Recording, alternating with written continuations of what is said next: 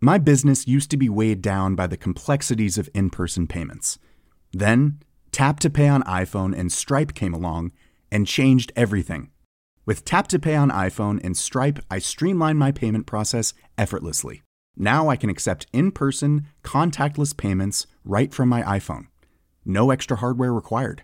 What's truly remarkable is how I can cater to all of my customers' payment preferences.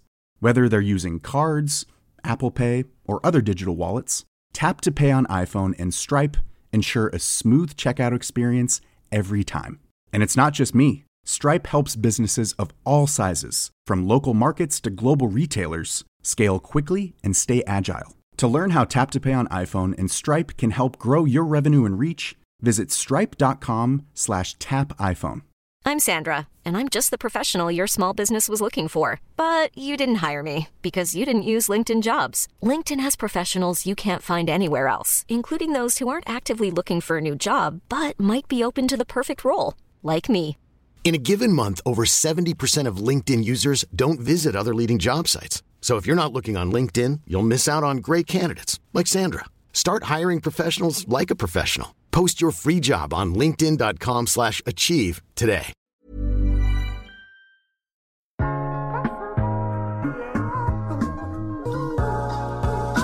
Hej, mit navn er Mette Bloch, og du lytter til iværksætterhistorier produceret af Podtribe Media. I dag skal du høre et nyt afsnit i vores Green Growth-serie. Jeg har nemlig haft fornøjelsen af at tale med Isabel Aagaard fra Last Object. Isabel er på en mission. Hun vil udrydde engangsprodukter og rydde op i hele brug og smid væk-kulturen. Første produkt var en vatpind, du kan bruge igen og igen, og på Kickstarter fik Last Object over 20.000 backers, der købte vatpinde for ikke mindre end 4,7 millioner kroner. Isabel og hendes team havde nemlig gjort deres forarbejde rigtig godt. Vi ender med at have 40.000 e-mails, før vi overhovedet får lanceret vores produkt. Det var en helt vild oplevelse, og da vi går live, altså det var en euforisk dag. Jeg kan ikke forklare det på andre måder. Vi sidder opdateret hele tiden og så, hvordan det udviklede sig, og altså bare så taknemmelige, og vi er jo også bare i en kæmpe strøm lige nu af grøn medvind. Fordi at folk er bare klar til at gøre noget, og de kan se, at vi bliver nødt til at gøre noget. Vi bliver nødt til at gøre det i fællesskab. Siden opstarten i 2018 er der kommet flere genanvendelige produkter til, og målet er, at Last Object skal være internationalt anerkendt og 100% grøn. Jeg har ikke så meget andet at sige end rigtig god fornøjelse. Isabel, ordet er dit. Jamen altså, alle er i en eller anden grad iværksætter næsten i min familie. Min mor og far har et firma sammen, som hedder Troldekugler, eller Trollbeats. Og det har de faktisk haft i rigtig mange år. Og før det har min morfar også guldsmed nemlig. Og han var også guldsmed og havde sin egen butik. Og det er bare været meget naturligt. Der er mange, der synes, det er så modigt at være iværksætter. Og jeg har det på den helt omvendte måde. Jeg synes, det var virkelig et skift for mig, hvis jeg skulle være sygeplejerske.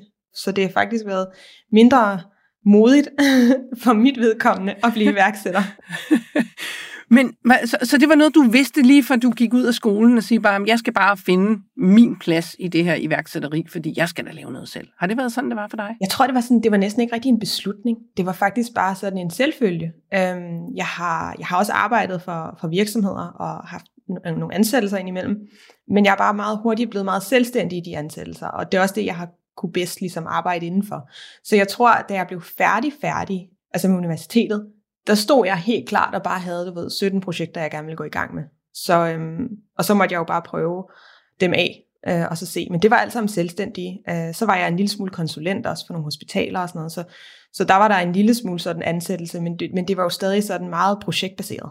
Ja, men du er uddannet co-designer. Kan du ikke lige fortælle, hvad det er? Jo, det er en fuldstændig fantastisk linje faktisk på designskolen. Den er desværre blevet lukket nu, men jeg håber, de åbner noget, som er lidt derhen af. Det er design og antropologi mast sammen, kan man sige, til en vis grad. Så man lærer en masse omkring, hvordan man er designer, hvordan man formgiver, hvordan man udvikler idéer og skaber. Men det handler mindre om, produktet skal være en stol, eller skal være en hjemmeside, eller skal være noget meget sådan konkret. Det handler mere om processen i at designe, og at den proces, den gør man i samarbejde med andre, og det er der, hvor Co kommer ind. Så den er meget mere antropologisk anlagt. Jeg er uddannet i nogle teknikker og nogle praksiser, hvor at jeg går ind i en designproces med processen i fokus og menneskerne, som jeg designer den med, eller sammen med, at det ligesom er det, der er kernen. Og så kan det godt være, at det kan føde en hjemmeside, eller en stol, eller en indretning, men det er egentlig mere det her med at samskabe med dem, som faktisk kommer til at bruge det. Så jeg har jo brugt det enormt meget, specielt lige da jeg blev færdig, da jeg gik ind i hospitalsindustrien, fordi at det her, jeg ved jo ikke, hvordan en sygeplejerskes hverdag er, eller hvordan lægerne og hvordan patienterne har det, når de har nogle forskellige sygdomme, men de ved det bedre, så derfor så er det vigtigt for mig at kunne gå ind og designe noget sammen med dem, hvor de faktisk bliver designeren, og jeg egentlig kun bliver facilitatoren. Nå, fordi jeg var ellers lige ved at sige, kan du give et eksempel? Fordi det var enormt svært for mig at forestille mig, at man skulle designe noget, som ikke man vidste, hvad var for noget. Ja, det er det også, og det er også lidt uhyggeligt. Ja, det lyder som om det. Jeg tror, jeg ville have enormt svært ved ikke at gå ind og prøve at pege det i en eller anden retning. Er det ikke en hel uddannelse i sig selv at prøve at holde snitterne lidt væk? Helt vildt. Altså, og det er jo faktisk også det handler allermest om. Det er ligesom det der med at kunne lade det give slip på det, man sidder med. Og det var rigtig faktisk en kæmpe udfordring, da jeg kom ud fra skole, fordi at når man er på designskolen, så er der jo også et flow, og alle har ligesom den samme fornemmelse og forståelse for, at outcome er outcome. Men når man så begynder at skulle købe sig ind i forskellige projekter, så skal man jo sige, at jeg ved i hvert fald, at jeg kommer til at levere det her. Men jeg tror også, der er noget andet, jeg kommer til at levere. Så der var mere sådan en ekstra ting til at starte med. Og nu er man også blevet så skarp på, hvad det er, de forskellige ting, og prøvet så mange ting af, at jeg jo nogenlunde godt ved, hvor det her nogenlunde går i retningen af. Men der skal stadig bare være en åbenhed for, at det stadig godt kan udforme sig til at være noget helt andet, end det man lige troede. Så du går ud med denne her sådan, uddannelse og arbejder blandt andet i hospitalsvæsenet og lidt forskellige steder, men ved godt i baghovedet, at du skal lave noget selv. Ja. Hvornår kommer denne her idé? For det, vi skal tale om, det er jo last object. Hvornår kommer denne her idé? Jamen, jeg får så et kontor sammen med min storebror, som også er designer, og han har en mega sej partner, altså arbejdspartner. De er ikke gift. Og de laver møbler, og de laver forskellige køkkenelementer, og sådan er egentlig meget i designverdenen. Og jeg på det her tidspunkt laver egentlig en del lasercut for forskellige virksomheder, fordi jeg har lige købt en stor lasercut, og jeg var helt oppe at køre over den. Så jeg lavede alle mulige sjove ting med den, og ligesom var bare lidt, I lavede min egen forretning, kan man sige. Og i det her samspil mellem os tre på kontoret, og vi snakker hele tiden og spiser frokost sammen, og det var bare sådan, det kom egentlig ret naturligt hen over et par dage, men vi var alle sammen lidt nået til et sted i vores liv, hvor vi synes jo, det var sjovt at designe en stol, og det var da også sjovt, at få lasercuttet og klare nogle opgaver og sådan noget, men vi havde også bare lyst til at lave noget, som virkelig betød noget, og ikke bare lave endnu en skål, eller endnu et redesign af noget. Så vi stod, ideen kommer ligesom i den her mega lyst til at gøre noget for miljøet. Fordi det brænder vi alle sammen for. Og så kommer det ligesom fra den samtale, hvor at vi ligesom går ind og begynder at gøre os klogere på, okay, hvis vi skulle lave et eller andet, så skal vi også bare lave noget, der batter. Altså så må det ikke bare lige være en lille nusse-pusse ting, som gør en lille smule forskel. Så skulle det virkelig være noget, hvor vi kunne sådan få fat i masserne, og noget, som kunne gøre en kæmpe forskel. Og så begyndte vi at kigge på engangsprodukter. Og jeg siger dig, den proces der, det var en fantastisk rejse, hvor vi undersøger forskellige, hvad gør forskellige engangsprodukter i vores verden, og hvad det her med, at vi egentlig inden for de sidste 50 år er begyndt at købe nogle produkter, som vi bruger en gang og smider ud. Altså det er jo egentlig en helt sådan kultur. Og jeg tror, altså det er egentlig der, det hele føder. Hele ideen om last object, og vi kunne godt se, at vi gerne vil lave mange produkter, men vi blev nødt til at starte med en, og det var der, hvor last swap så kommer ind. Og den bliver ligesom vores største, eller vores første rigtig skud ind i, kan vi lave noget, som er sindssygt miljørigtigt, men som også går ind og faktisk ændrer på nogle vaner, som vi har som mennesker. Ja, så det er der den starter. Men jeg ved slet ikke, hvad jeg skal sige, fordi der må virkelig også have været en proces i at sortere fra, for der er jo, nu når jeg lige tænker mig om, helt sindssygt mange engangsprodukter. Ja, jamen det er der, og vi startede jo også med at lave en ret stor analyse over, ligesom, for det første har vi alle de her engangsprodukter, men der er jo også nogle af tingene, som faktisk allerede folk har kastet sig over og lavet nogle løsninger til. Som for eksempel sugerøret. Den har jo været sådan et kendt eksempel, og nu sidder folk med glassugerør, og de bambussugerør, og der er alle mulige, der har lavet sådan nogle folde versioner. Og så der var ligesom sådan det er et problem, og den vil være interessant, og den er sjov at designe, fordi den er så simpel. Men der er et alternativ der, så jeg gider ikke bare at lave et design for noget, der allerede er en løsning på. Jeg vil hellere gå ind et sted, hvor der slet ikke er noget, eller at det er lidt for komplekst, det måske, man skal lige vende det rundt, og man skal lige, vi skal være lidt mere modige.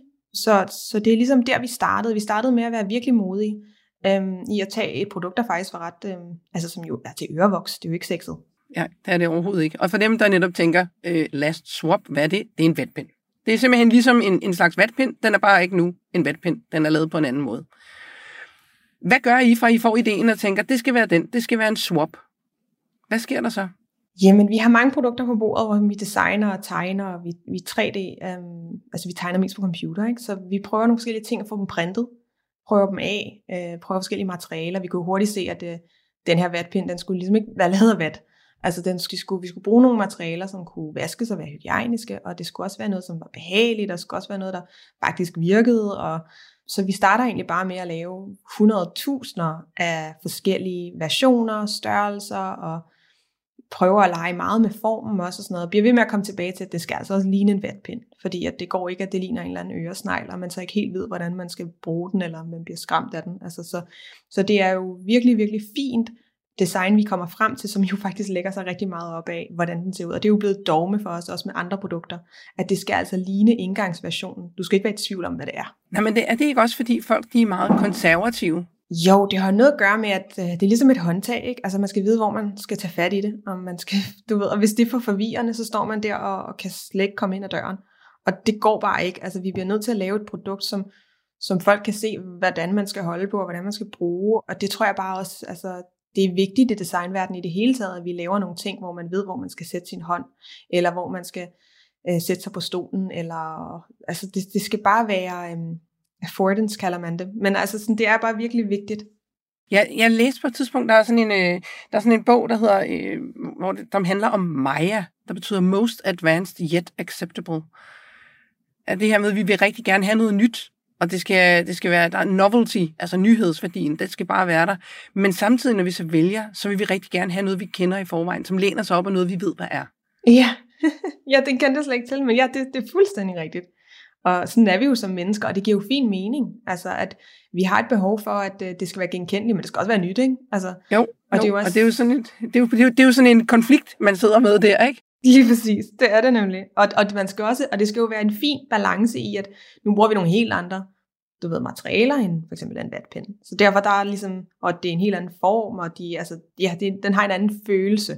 Men vi skal også bare komme så tæt på følelsen. Vi havde det også meget, da vi begyndte at lave vatrundeller. Det var så vigtigt for os, at når man, gør den våd, og man putter den til ansigtet, så skal det bare føles som en vatrundel. At det skal ikke føles som en klud. Det skal ikke føles som noget som helst andet, end det, som folk er vant til. Fordi så får vi altså meget, meget bedre ratings, og meget bedre. Så vil folk bruge vores produkt, og det er jo det vigtigste. Ja, så hvis vi går tilbage til, I har nu prøvet på alle mulige måder, alle mulige materialer, og nu er I kommet frem til det denne her.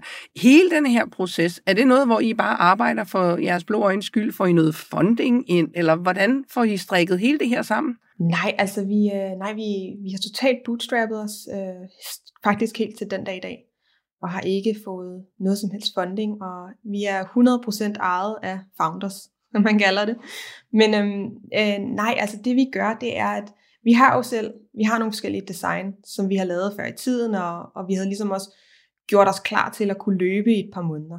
Så det er ligesom det afsæt, vi har. Så det er egentlig kun vores egen tid og vores egen energi, som vi putter ind i det, og hvor vi kan løbe. Og så har vi jo, jeg havde også en aftrapning fra nogle andre projekter i en indtrapning på det her, og det havde drengene også, og vi har også haft nogle bygninger. Der var nogle forskellige ting, vi kunne ligesom tjene nogle penge på imens. Men overordnet, så går vi ligesom bare ind i det, og begynder at designe det. Så der er jo det fantastiske er, at man behøver jo ikke at lave produktet, før man sælger det nu til dags. Så vi kickstartede os selv ind i det. Det vil sige, at vi lavede en kickstarter, hvor at vi fortalte alt om produkter, og hvordan vi ville gøre. Og vi fik det hele op at køre med vores fabrikker, og hvordan vi skulle få det produceret. Men det var først, da vi kunne se, at vi kunne sælge produktet, at vi skulle kunne trykke på alle knapperne. Og det gjorde jo, at vi ikke behøvede at stå der og skulle selv kaste 1 million ind i at fremstille produkterne. Ja, og det er for dem, der ikke ved det, dem, der lytter til det her, som måske ikke har været inde. Det kan være, der er nogen, der ikke har været inde og kigge på Kickstarter. Det er jo sådan et heaven for nysgerrige mennesker, der tænker, kan der laves nye ting i verden? Det kan der, og de ligger inde på Kickstarter. Og det er jo netop sådan et sted, hvor man kan få noget funding, hvor man kan få præsenteret sit produkt, og så får man backers, og de her backers, de får så tilsendt produktet, når det bliver produceret. Så hvor lang tid havde I den her Kickstarter kørende? 3 måneder. 3 måneder? Og hvor meget fik I samlet sammen på den? Vi ender vores kampagne på 4,7 millioner. 4,7 millioner. Det er også, der sker jo mange, altså det er mange swaps. Ja, det er omkring 20.000 mennesker, som går ind og siger, at de gerne vil de gerne være en del af det her. Hvordan det er jeg rigtig nysgerrig på. Hvordan er det at lægge sådan et projekt, som er et hjertebarn, op på Kickstarter, og så trykker man på knappen, nu er det online, og så sidder man jo bare og håber. Hvordan havde I det, da I opdager, at det vil folk virkelig gerne have? Jamen, vi var euforiske. Altså, vi havde faktisk oplevelsen af, at fordi man sidder jo tit som designer og laver, at man synes, ens idé er skide god, og man sidder der og klapper hinanden på skulderen, og puha, ikke? Og det er ikke vores første Kickstarter, altså, men det er vores første succesfulde Kickstarter. Så det var jo ligesom, man lægger det op, og vi tænkte, jamen det kan være, at der er nogen, der synes, det her er sjovt, og vi må udvikle, og det kunne være sjovt at lave en lille serie, og vi har jo alle vores drømme. Og så laver vi en indsamling af e-mails op til, og omkring 2 uger før vi lancerer vores kampagne, der kiggede vi på hinanden og sagde, shit, det kan fandme godt være, at det her bliver til noget. Fordi at vi konverterede helt vildt, og vi ender med at have 40.000 e-mails, før vi overhovedet får lanceret vores produkt. Altså det var en helt vild oplevelse, og ja, da vi går live, altså det var en euforisk dag. Jeg kan ikke forklare det på andre måder. Vi sidder opdateret hele tiden, og så hvordan at det udviklede sig, og altså bare så taknemmelige, og vi er jo også bare i en kæmpe strøm lige nu af grøn medvind. Fordi at folk er bare klar til at gøre noget, og de kan se, at vi bliver nødt til at gøre noget. Vi bliver nødt til at gøre det i fællesskab. Så det har været en helt vanvittig, fantastisk rejse. Så I får simpelthen klaret det med bootstrapping og med en Kickstarter. Så får I denne her produktion i gang. Og hvordan går det så henover? Så sender I til backers, og hvordan er udviklingen så for jer? Jamen ja, så er der jo en produktion bagefter, som vi skal have på plads, som vi tror, vi havde undervurderet en lille smule, så vi blev nødt til at rykke den der dato for, hvor vi kunne levere og sådan noget. Det er også ret kendt inden for Kickstarter-verdenen, men og det blev heller ikke så slemt. Men ja, så får vi ligesom sendt ud, og folk får brugt vores produkter. Vi kommer på hjemmeside, eller får lavet en hjemmeside, og begynder stille og roligt ligesom at bygge vores virksomhed op. Så kan vi jo godt se, at vi bliver nødt til at få flere produkter. Så vi går meget hurtigt, altså det er en ret fin balance mellem, at vi ligesom lancerer nye produkter, men også forbedrer de produkter, som vi allerede har kørende. Så på nuværende tidspunkt er swappen bare i sig selv fået en forbedring omkring 5 gange. Så vi er hele tiden på at forbedre, sådan så at folk får en virkelig, fordi vi er jo også nye i det her, så vi bliver jo også nødt til at finde ud af, hvad der virker og hvad der ikke virker. Så vi tilpasser os hele tiden, og så begynder vi at lancere nye produkter, og så prøver vi ligesom at lige så snart nu, da vi ligesom havde 3 produkter sammen, så begyndte det også at blive en familie, hvor vi kunne begynde at snakke om det større mål, som handler om engangsprodukter, og ikke kun snakke om vatpinden, og ikke kun snakke om tissues. Så da I har fået lanceret denne her, og det bliver en succes, I begynder jo rent faktisk at tjene nogle penge. Og lige så snart, at der begynder at rulle bare den første mønt, så kaster I over at skulle designe noget mere, eller så har I det måske allerede i gemmerne. Har I det? Ja, det har vi. Altså, og der er også nogle designs, som ligger, og det gør de jo også den dag i dag. Altså, vi har faktisk i gang med 10 designs hele tiden. Men der er noget, der ligesom lige skal fundere, og for eksempel Last Round, altså vores vatrundel, det var faktisk en af de første idéer, og en af de første ting, vi gerne vil gå ind i, fordi der er kæmpe vandforbrug i at lave vatrundeller. Altså, det er helt vanvittigt. Så vi vil virkelig gerne løse den, men vi kunne simpelthen materialemæssigt ikke finde ud af, hvordan vi kunne løse det. Så den har faktisk ligget og varmet sig i vores skuffe i hvert fald 1 år, før at Kåre kommer på arbejde og siger, ved du hvad, nu har jeg det. Vi gør sådan her. Og så falder den på plads. Altså, men alt det andet rundt om den var designet klar. Og sådan er det med mange af vores produkter, at vi har nogle, hvor vi sådan, der mangler noget her, før det er rigtig godt. Så den lægger lige ind til, at vi har løst den. Så hvordan kører I så virksomheden i forhold til, nu går I ud og laver Kickstarter på den næste også? Ja, altså, og det har vi været lidt i tvivl om, og det er også noget, vi snakker om internt for tiden, det er, at vi kan jo ikke være på Kickstarter for evigt. Altså, det er en sindssygt fed platform, fordi at det er en rigtig god måde lige at teste ting af på. Stadig den dag i dag kan vi jo godt lancere et produkt, hvor folk er sådan, hvad det gider vi da ikke have, eller det er da fuldstændig åndssvagt.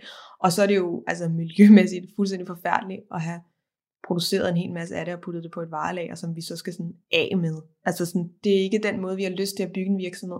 Så vi vil helt klart blive ved med at lave sådan en lidt pre-selling model i forhold til at gå ind og ligesom lige teste vandene af. Kan I lide den her? Vil I have den i lyserød eller blå? Eller hvordan kan vi ligesom, og det er her, hvor co-design også kommer ind, ikke? Altså hvordan kan vi med vores nu fantastiske kunder også arbejde med dem med at finde ud af, om vi er på rette spor hele tiden. Jeg elsker det, som Kickstarter giver os, men nej, vi kan ikke være på Kickstarter for evigt. Hvordan skal I så have det strikket sammen? Er det stadigvæk bare jer? Er det stadigvæk owned by founders? Altså jeg tror, vi ser frem til nu et rigtig spændende år, hvor vi helt klart skal have nogle andre boller på suppen. Vi bevæger os nu. Vi har fået 3 fuldstændig fantastiske mænd ombord, som er vildt, altså bare nogle vilde superstars inden for deres område.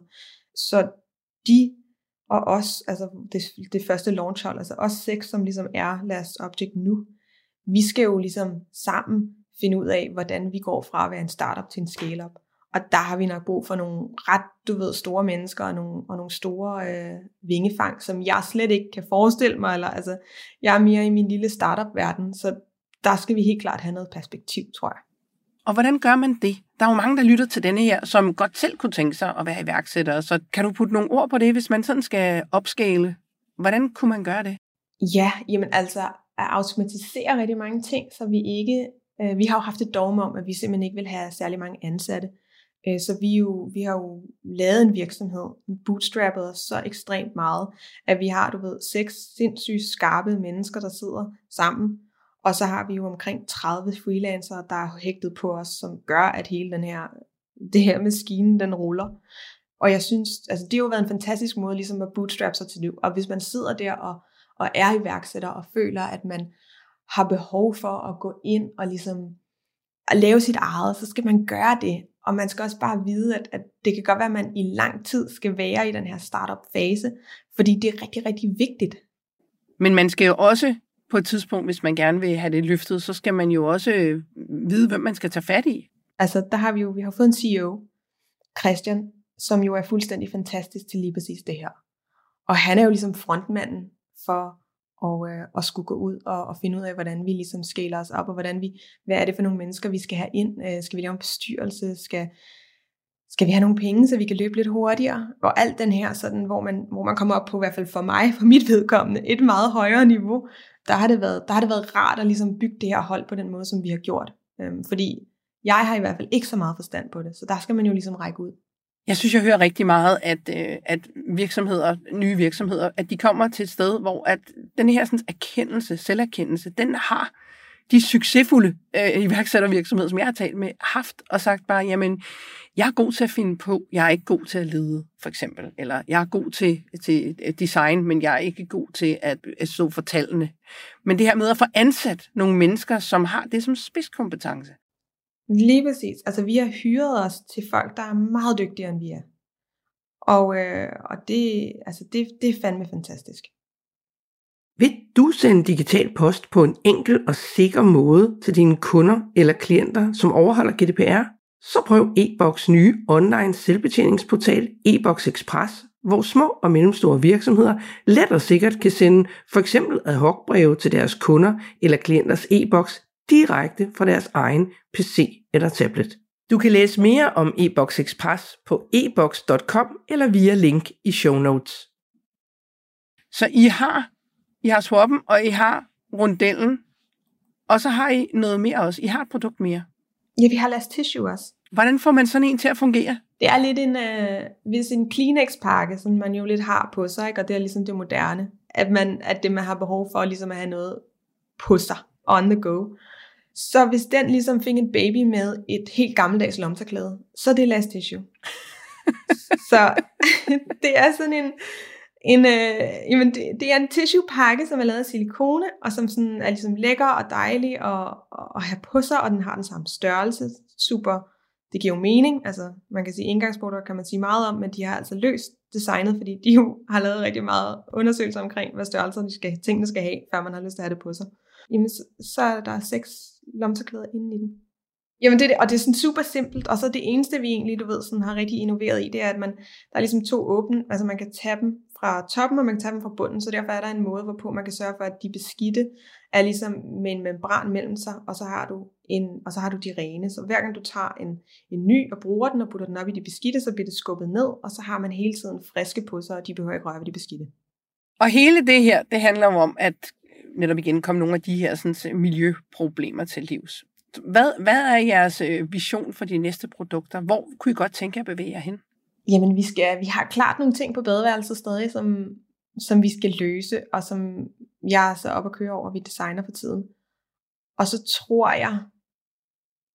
tror jeg stille og roligt, vi også skal bevæge os uden for badeværelset. Men jeg tror, vi vil blive ved med at fokusere på engangsprodukter. Vi vil blive ved med at fokusere på, at vi ikke går ind i nogle markeder, hvor der allerede er fuldstændig flottet med. Altså vi skal kunne gøre noget bedre, end det der allerede er. Ligesom eksemplet med sugerør. Altså jeg kommer ikke til at lave et sugerør for at lave et sugerør. Altså sådan, det er kun hvis jeg finder på et eller andet fuldstændig vanvittigt innovativt omkring det, så vil jeg måske gøre det. Men så vi bliver nødt til hele tiden at lave noget, der er bedre og bedre og bedre, end det som eksisterer. Og jeg tror, altså vi skal ligesom køre på 2 parametre. Vi skal blive ved med at designe nogle virkelig gode designs, og så skal vi bare komme ind på flere og flere markeder. Så vi er ligesom både horisontale og vertikale i den måde, vi skal udvikle på. Og det tror jeg er ret vigtigt. Hvis jeg skulle lukke øjnene, og jeg må drømme mig til anything.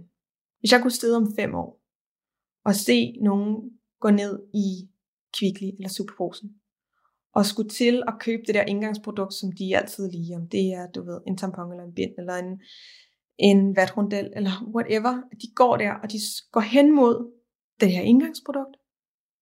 Og så tænker de, men vent lige, har Last Object lavet noget, som erstatter den her? Altså hvis vi kunne nå op og blive det brand, det vil være vanvittigt. Det er min drøm. Og de behøver jo ikke engang at gå ned kun i Kvickly. Det kan jo også være i Walmart. I er jo internationalt. Det er vi. Og hvordan er det i forhold til at være man er en lille startup, og så skal man agere i hele verden? Hvordan har I fået hele det set op til at fungere? Jamen ved at starte på Kickstarter, så er man jo faktisk også ret amerikansk fokuseret. Vi sælger jo 80% til USA. Så det er jo et rigtig, rigtig stort marked, og vi er jo i snak med sådan nogle som Whole Foods og nogle af de helt store kæder, hvilket, ja, det er jo helt vanvittigt, men vi bliver nødt til at kigge på os internationalt, når vi arbejder med så lille et land, vi kommer fra. Og vi kan ikke engang kun kigge på Europa, så man bliver jo ligesom nødt til at være brede fra starten. Jeg vil sige, med det engelske sprog, så har det ligesom ikke været det har ikke været et stort problem at kommunikere til amerikanere eller danskere, eller sådan det synes jeg egentlig har været en ret fin rejse. Der er noget med at gå ind og forstå nu, hvad det er for nogle forhandlinger, vi skal lave med store kæder, som du ved er en helt anden snak, og det er noget, man skal sætte sig ned med. Men selv i USA, så har vi jo vi har en freelancer, som sidder i USA og kun arbejder med, hvordan skal vi sælge ind i USA. Så man specialiserer sig jo i forskellige områder med de her forskellige mennesker. Er der nogen, der hiver fat i jer og siger, at det her det skal ud på en større palette, eller er det jer selv, der siger, at vi bliver nødt til at finde en freelancer derovre?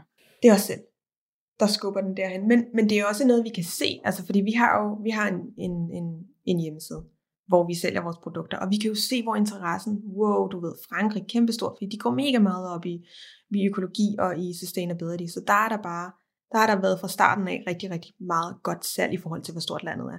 Australien, så kan vi se, hvad det er for nogle tendenser. Taiwan har været stort, hvor man var sådan, hvorfor? Og så går man jo ind og prøver at undersøge, hvorfor er det? Og der er der jo nogle lavt hængende frugter, og man kan være i slipvinden af, for eksempel, den franske regering har jo gået ind og bandet en hel masse engangsprodukter, og det var nogle af de første, og så kom England, og så på den måde kan man jo gøre sig ret klog på, hvad det er, man går i retning af, men det er os, der siger, vi kan se, at det er succesfuldt at gå mere i den her retning.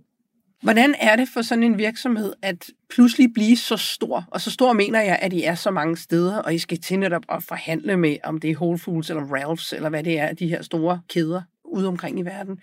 Hvordan har det været at skulle håndtere det? Får man ikke lidt kilder i maven? Jo, helt vildt. Og jeg bruger rigtig, rigtig meget tid på bare at være enormt taknemmelig. Jeg kan slet ikke... Det er ikke nemt at være iværksætter. Tingene falder ikke ned fra himlen. Men jeg synes på en eller anden måde, at vi har bare haft så meget medvind, at jeg er virkelig overrasket faktisk. Jeg var lige så overrasket, jeg var for de første ordre, der tikkede ind på vores første Kickstarter. Over at der var så mange. Der var 20.000 mennesker, der var klar til at vaske deres vatpind. Det er det bare helt vanvittigt. Og lige så overrasket er jeg jo også for, at nu begynder vi at skulle snakke med alle de her kæder og alle de her store mennesker. Og vi har en stemme til nogle store festivaler, hvor vi skal være med i diskussionspanelerne omkring med politikere. Det er jo helt surrealistisk. Og jeg snakkede faktisk med min bror her i går om det, hvor han ringede sent om aftenen, og vi lige skulle tale nogle ting igennem. Og vi er bare begge to sådan meget humbled. Jeg har ikke et bedre ord for det. Så taknemmelig for, hvor vi er, og vi står bare på skuldrene af kæmpe giganter, der også prøver at gøre en forskel, og vi peger over til alle de andre, der også gør en forskel, fordi at vi bliver bare nødt til at støtte hinanden, fordi målet er ikke at lave milliard virksomhed, målet er faktisk at lave en kæmpe forskel miljømæssigt. Og det er jo også, hvis man sidder og hører det her, man tænker, okay, sådan en vatpind. Så kan det være, at der går en masse vand til at lave noget vat. Men vatpind er lille, så må man bare sige, at der er rigtig mange mennesker, der skyller dem ud i toilettet, og så lander de altså i havet, og de lander i skildpadder og fisk og alt muligt andet godt, og det er noget værd råd. Ja, og alt hvad du gør dagligt, alle daglige ting, noget du gør hver dag, det akkumulerer jo. På verdensplan, så bliver der hver eneste dag produceret 1,5 millioner vatpinde. Det er jo absurd. Det er mange vatpinde. Det er rigtig mange vatpinde. Ja, og de skal jo netop igen. Man skiller sig af med dem igen. Ja, lige præcis. Og jeg tror også, at når man kigger på hele den her miljø, man har meget med recycling. Man kigger meget på, kan jeg smide det ud ordentligt? Og det er rigtig, rigtig fint. Men jeg tror, folk glemmer ligesom, man kalder det the 3 R's med reduce, reuse, recycle. Og det er i den rækkefølge, at det skal høres til sig. Selvfølgelig er det rigtig godt at kunne adskille sig. Det er godt at også bruge en vatpind, som er lavet af papir. Det kan man jo også. Men det er bare ikke vores genanvendelige alternativ er stadig bedre.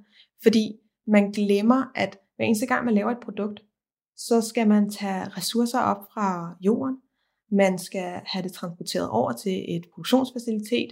De skal med vand og energi og ligesom lave produktet, så skal det indpakkes og pakkes i meget plastik altid, og det er simpelthen helt vanvittigt.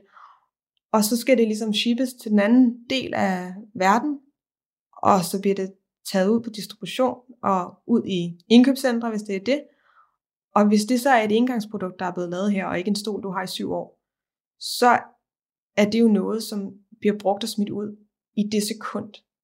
I det samme sekund. Og det er jo det, der er helt vanvittigt. Og den proces er bare meget, meget dyr for miljøet i længden. Det er ikke dyrt at bruge en vatpind en gang, men det er jo ikke det, der sker. Det er jo noget, som du akkumulerer i løbet af et år, så i dit forbrug af vatrundeller, dit forbrug af vatpinde. Det er jo det, man ikke lige tænker om. Og det er jo også derfor, at når jeg siger, at der bliver lavet 1,5 millioner vatpinde hver dag. Det er jo et absurd tal, men det er jo fordi, der er så mange, som jo bruger vatpinde. Sjovt nok, vi har jo brug for dem, det er fint. Vi skal bare prøve at komme ud af den her engangsforbrugsmønster, som vi har. Stille og roligt, og med gode alternativer, som du har lyst til. Det skal ikke være for slidende, men vi bliver nødt til alle sammen at gøre noget. Det skal vi gøre så behageligt og så sjovt som muligt. Ja, absolut. Jeg er fuldstændig enig. Hvornår startede I egentlig? Hvor lang tid tilbage? Hvor mange år skal vi tilbage? Hvornår startede Last Object? Jamen, vi startede i slutningen af 2018, og i 2019 i april lancerede vi Laswork. Og nu har I, hvor mange kunder har I? For jeg tænker også lidt, at det er sådan, når man først kommer ind og har købt ind på det her med at skulle reuse, så er man også frisk på at prøve nogle af de flere ting. Så jeg tænker, at kunderne er gengangere, mange af dem. Er de ikke det? Jo, og vi begynder at se det stigende i starten. Men det var også fordi, vi har haft et produkt med en variation, ikke? Hvor man også havde den til make-up, og så havde vi tissuen, og så lavede vi en tissue box. Så der har været ligesom nogle variationer af de samme produkter, men nu hvor vi begynder ligesom at få en række, og at vi ser også, at folk bruger dem selv, og så går de tilbage, og så køber de gaver til alle deres venner. Det er faktisk, det er den, som sådan er allermest gengænger, ikke? Fordi det er jo klart, vi vil jo helst ikke have, at du kommer tilbage, og så køber 1000 vatpind. Det er jo ikke det, der og så som du skal bruge, ikke? Det er jo, forhåbentlig så har du en vatpind, som varer i rigtig mange år, og så håber vi da selvfølgelig om et par år, at så må du selvfølgelig komme tilbage, hvis du gerne vil have den skiftet ud. Det kan vi jo sagtens finde ud af, men vi håber da i hvert fald, at den holder et par år. Det er jo lidt at skyde sig selv i foden og lave produkter, der kan holde nærmest for evigt. Ja, lige præcis. Det er det. Og det er der også mange investorer, som kommenterer på. Og det kan jeg godt forstå. Altså, men det er jo bare ikke vores mål. Vi har et større mål. Og der skal nok være plads til sådan nogen som os, og der skal også være plads til, at der skal være plads til, at folk kan købe vores produkt en gang, og så har det for livet. Men der er så også rigtig mange mennesker i verden, så vi skal nok nå dertil. Ja, det tror jeg også på, vi skal. Hvad har været det allersværeste på denne her rejse? Der er altid hurdles. Ja, altså jeg synes, man kan jo godt spurte, og man kan godt lave en startup, og man kan godt holde vejret og løbe i lang tid, uden at ligesom glemme sin familie, eller glemme, at man har andre forpligtelser. Men der er også et tidspunkt, hvor når man ligesom har spurtet rigtig lang tid, så skal man også få det hele til at fungere, men stadig at løbe hurtigt. Så jeg synes personligt, det har været enormt svært at finde en balance på at være iværksætter og løbe med noget, som er lige nu og her, og så stadig også lige vide, at det her ikke er en spurt, men det er altså også et maraton. Så vi bliver også nødt til at ikke tage pauser, det kan vi ikke, men vi bliver nødt til også at være taktiske og strategiske omkring vores energi. Så det har været energireserverne, der har været det sværeste at styre? Det synes jeg, ja. Og det er også det, som når jeg snakker med mange andre iværksættere, det er en fin balance i, at du elsker jo, hvad du laver. Og du elsker jo også din familie. Og dine venner.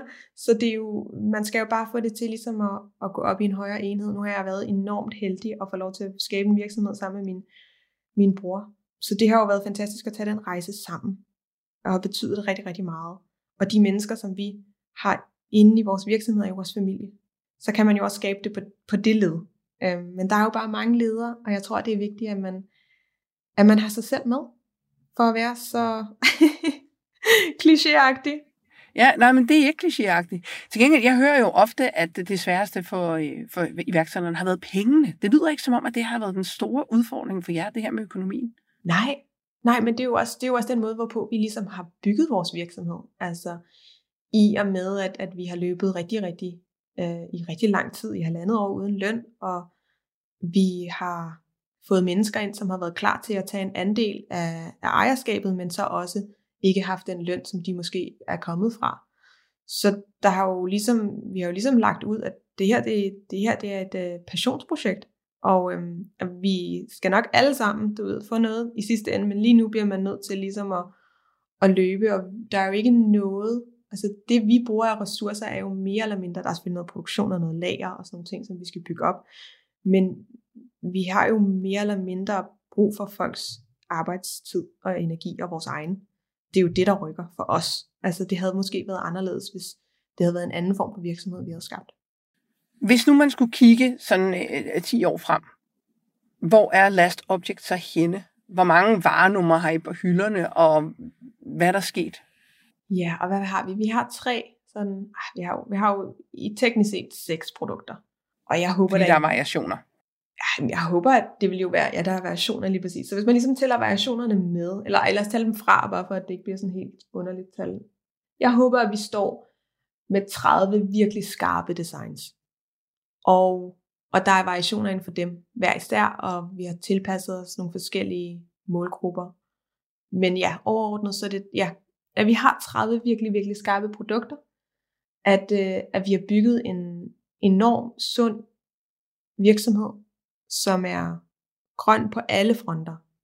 Fordi jeg føler også, at vi som virksomhed, vi kan ikke bare lave et produkt, som er super godt, og så gå ud i vores benzinbiler og køre hjem. Altså, Jeg føler, at vi skal være grønne hele vejen rundt. Den måde, at vi bygger vores virksomhed på, de ting, som vi gør, de skal være gennemarbejdet og gennemtænkt. Jeg ser os bygge en grøn virksomhed i dens fulde forstand. Og så ser jeg, at vi er dem, man tænker på, når man står og skal til at købe et engangsprodukt. Har de lavet noget i den dur? Altså jeg håber, vi kan jo se det nu med de produkter, vi har, at vi har jo folk, der har et af alle vores produkter, og de har det i den samme farve. Og det er jo vidunderligt, at vi har kunne skabe et brand, som man har lyst til at have, og man har lyst til at have en af alt. Altså sådan helt Pokémon, you gotta catch them all, ikke?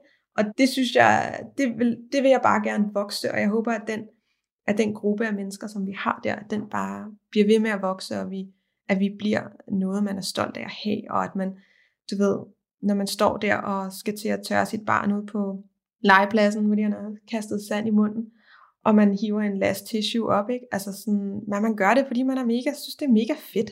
Og ikke sådan en, når jeg er ude, og så skal jeg hjem og vaske den, ikke? Men at det virkelig er en fed, at vi prøver at aspirere til en anden livsstil. Men hvis I skal være grønne hele vejen rundt, så kræver det da også enormt meget af jeres produktion, fordi så skal den jo også ligge i de forskellige lande for at spare på transport og alt muligt andet. Det er også allerede noget, vi arbejder på nu. Vi har jo rykket rigtig meget af vores produktion til Danmark, og nu er vi i gang med at arbejde på nogle andre europæiske, men også USA, fordi det er faktisk rigtig dyrt for miljøet at sejle frem og tilbage. Så ja, lokale produktioner. Vi har jo allerede lokale shipping-faciliteter, så det vil sige, at du vil aldrig nogensinde få en pakke, som er blevet fløjet nogen som helst steder hen. Alt er ligesom transporteret rigtig, rigtig godt. Og al den CO2, som vi bruger, den nulstiller vi ved at plante træer og tage plastik op fra havene. Og, altså, der er rigtig, rigtig mange gode tiltag, som man kan gøre som virksomhed. Men du har ret, det vil også være rigtig dyrt at lave rigtig mange produktionsfaciliteter. Så det er også det, vi skal bruge pengene til nu. Så hvis du skal give lytterne, der lytter med på den her podcast, et lille råd, et lille skub med på vejen, hvad skulle det så være? Altså jeg synes, at det er enormt vigtigt, at man kigger på sin egen livsstil, fordi at folk kommer tit til mig og siger, du ved, gør det en forskel, hvis jeg gør det, hvad skal jeg gøre? Giv mig 3 ting, jeg kan gøre i mit liv, som vil gøre det godt for miljøet, og det er bare så individuelt, fordi hvis du aldrig har renset dine ører med en vatpind, så skal du altså ikke købe vores vatpind, altså sådan, så er det jo ikke et forbrug, du har behov for. Men hvis du kigger på din livsstil, og du kigger på, hvad det er for nogle ting, som du gør, så vil det forme, hvad det er, du skal gøre, for at gøre en forskel. Og det er derfor, jeg synes, det er så fint at belyse noget så simpelt som engangsprodukter, fordi for eksempel før i tiden har jeg virkelig været sådan en, jeg elskede at tage ud til en café, og få en to-go kaffe, og så lige, du ved, gå det sidste stykke over til mit arbejde, eller tage 2 kaffer over til en veninde, og altså det har virkelig været en ting, som har været meget vigtig for mig, og noget, som jeg har brugt, og det er jo bare ikke godt for miljøet. Så at ligesom kigge på, hvad det er for en livsstil, man har, og det gør altså ikke noget at have en kop med sig i tasken, og få den fyldt op, og altså, man får jo næsten ros af de der caféer, når man kommer, og det synes jeg bare er en fed ting, og det er det skal være. Det skal være en fed ting at gå miljørigtigt. Det skal ikke være noget, som hænger langt ud af halsen, når du har startet 48 projekter i at prøve at gøre det bedre, og altså det er ikke det, som er målet. Målet er, at det er en sjov rejse, og man tager et skridt ad gangen, og man gør det, som giver mening for en. Det giver så god mening. Så hermed en opfordring til alle til at prøve lige at kigge derhjemme. Er der én ting, du kunne gøre en lille smule bedre fra i dag af, fra lige nu, så gør det. Og så ellers smut ind forbi Last Object og kigge, hvad det er af spændende ting. Isabel, tusind tak, fordi du havde lyst til at være med. Vi ønsker jer alt muligt held og lykke i fremtiden. Fantastisk. Tusind tak for, at I ville høre på mig. Det var altså historien om Last Object, fortalt af Isabel Aagaard. En del af vores serie om Green Growth, som sætter fokus på den grønne omstilling. Jeg har ikke så meget andet at sige end tak, fordi du lyttede med, og kan du nu have en rigtig god og entreprenant dag, til vi lyttes ved. Hej.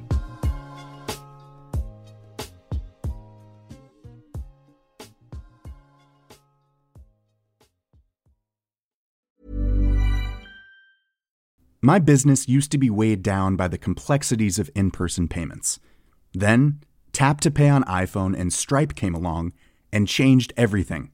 With Tap to Pay on iPhone and Stripe, I streamline my payment process effortlessly. Now I can accept in-person, contactless payments right from my iPhone. No extra hardware required. What's truly remarkable is how I can cater to all of my customers' payment preferences. Whether they're using cards, Apple Pay, or other digital wallets, Tap to Pay on iPhone and Stripe ensure a smooth checkout experience every time. And it's not just me. Stripe helps businesses of all sizes, from local markets to global retailers, scale quickly and stay agile. To learn how Tap to Pay on iPhone and Stripe can help grow your revenue and reach, visit stripe.com/tapiphone.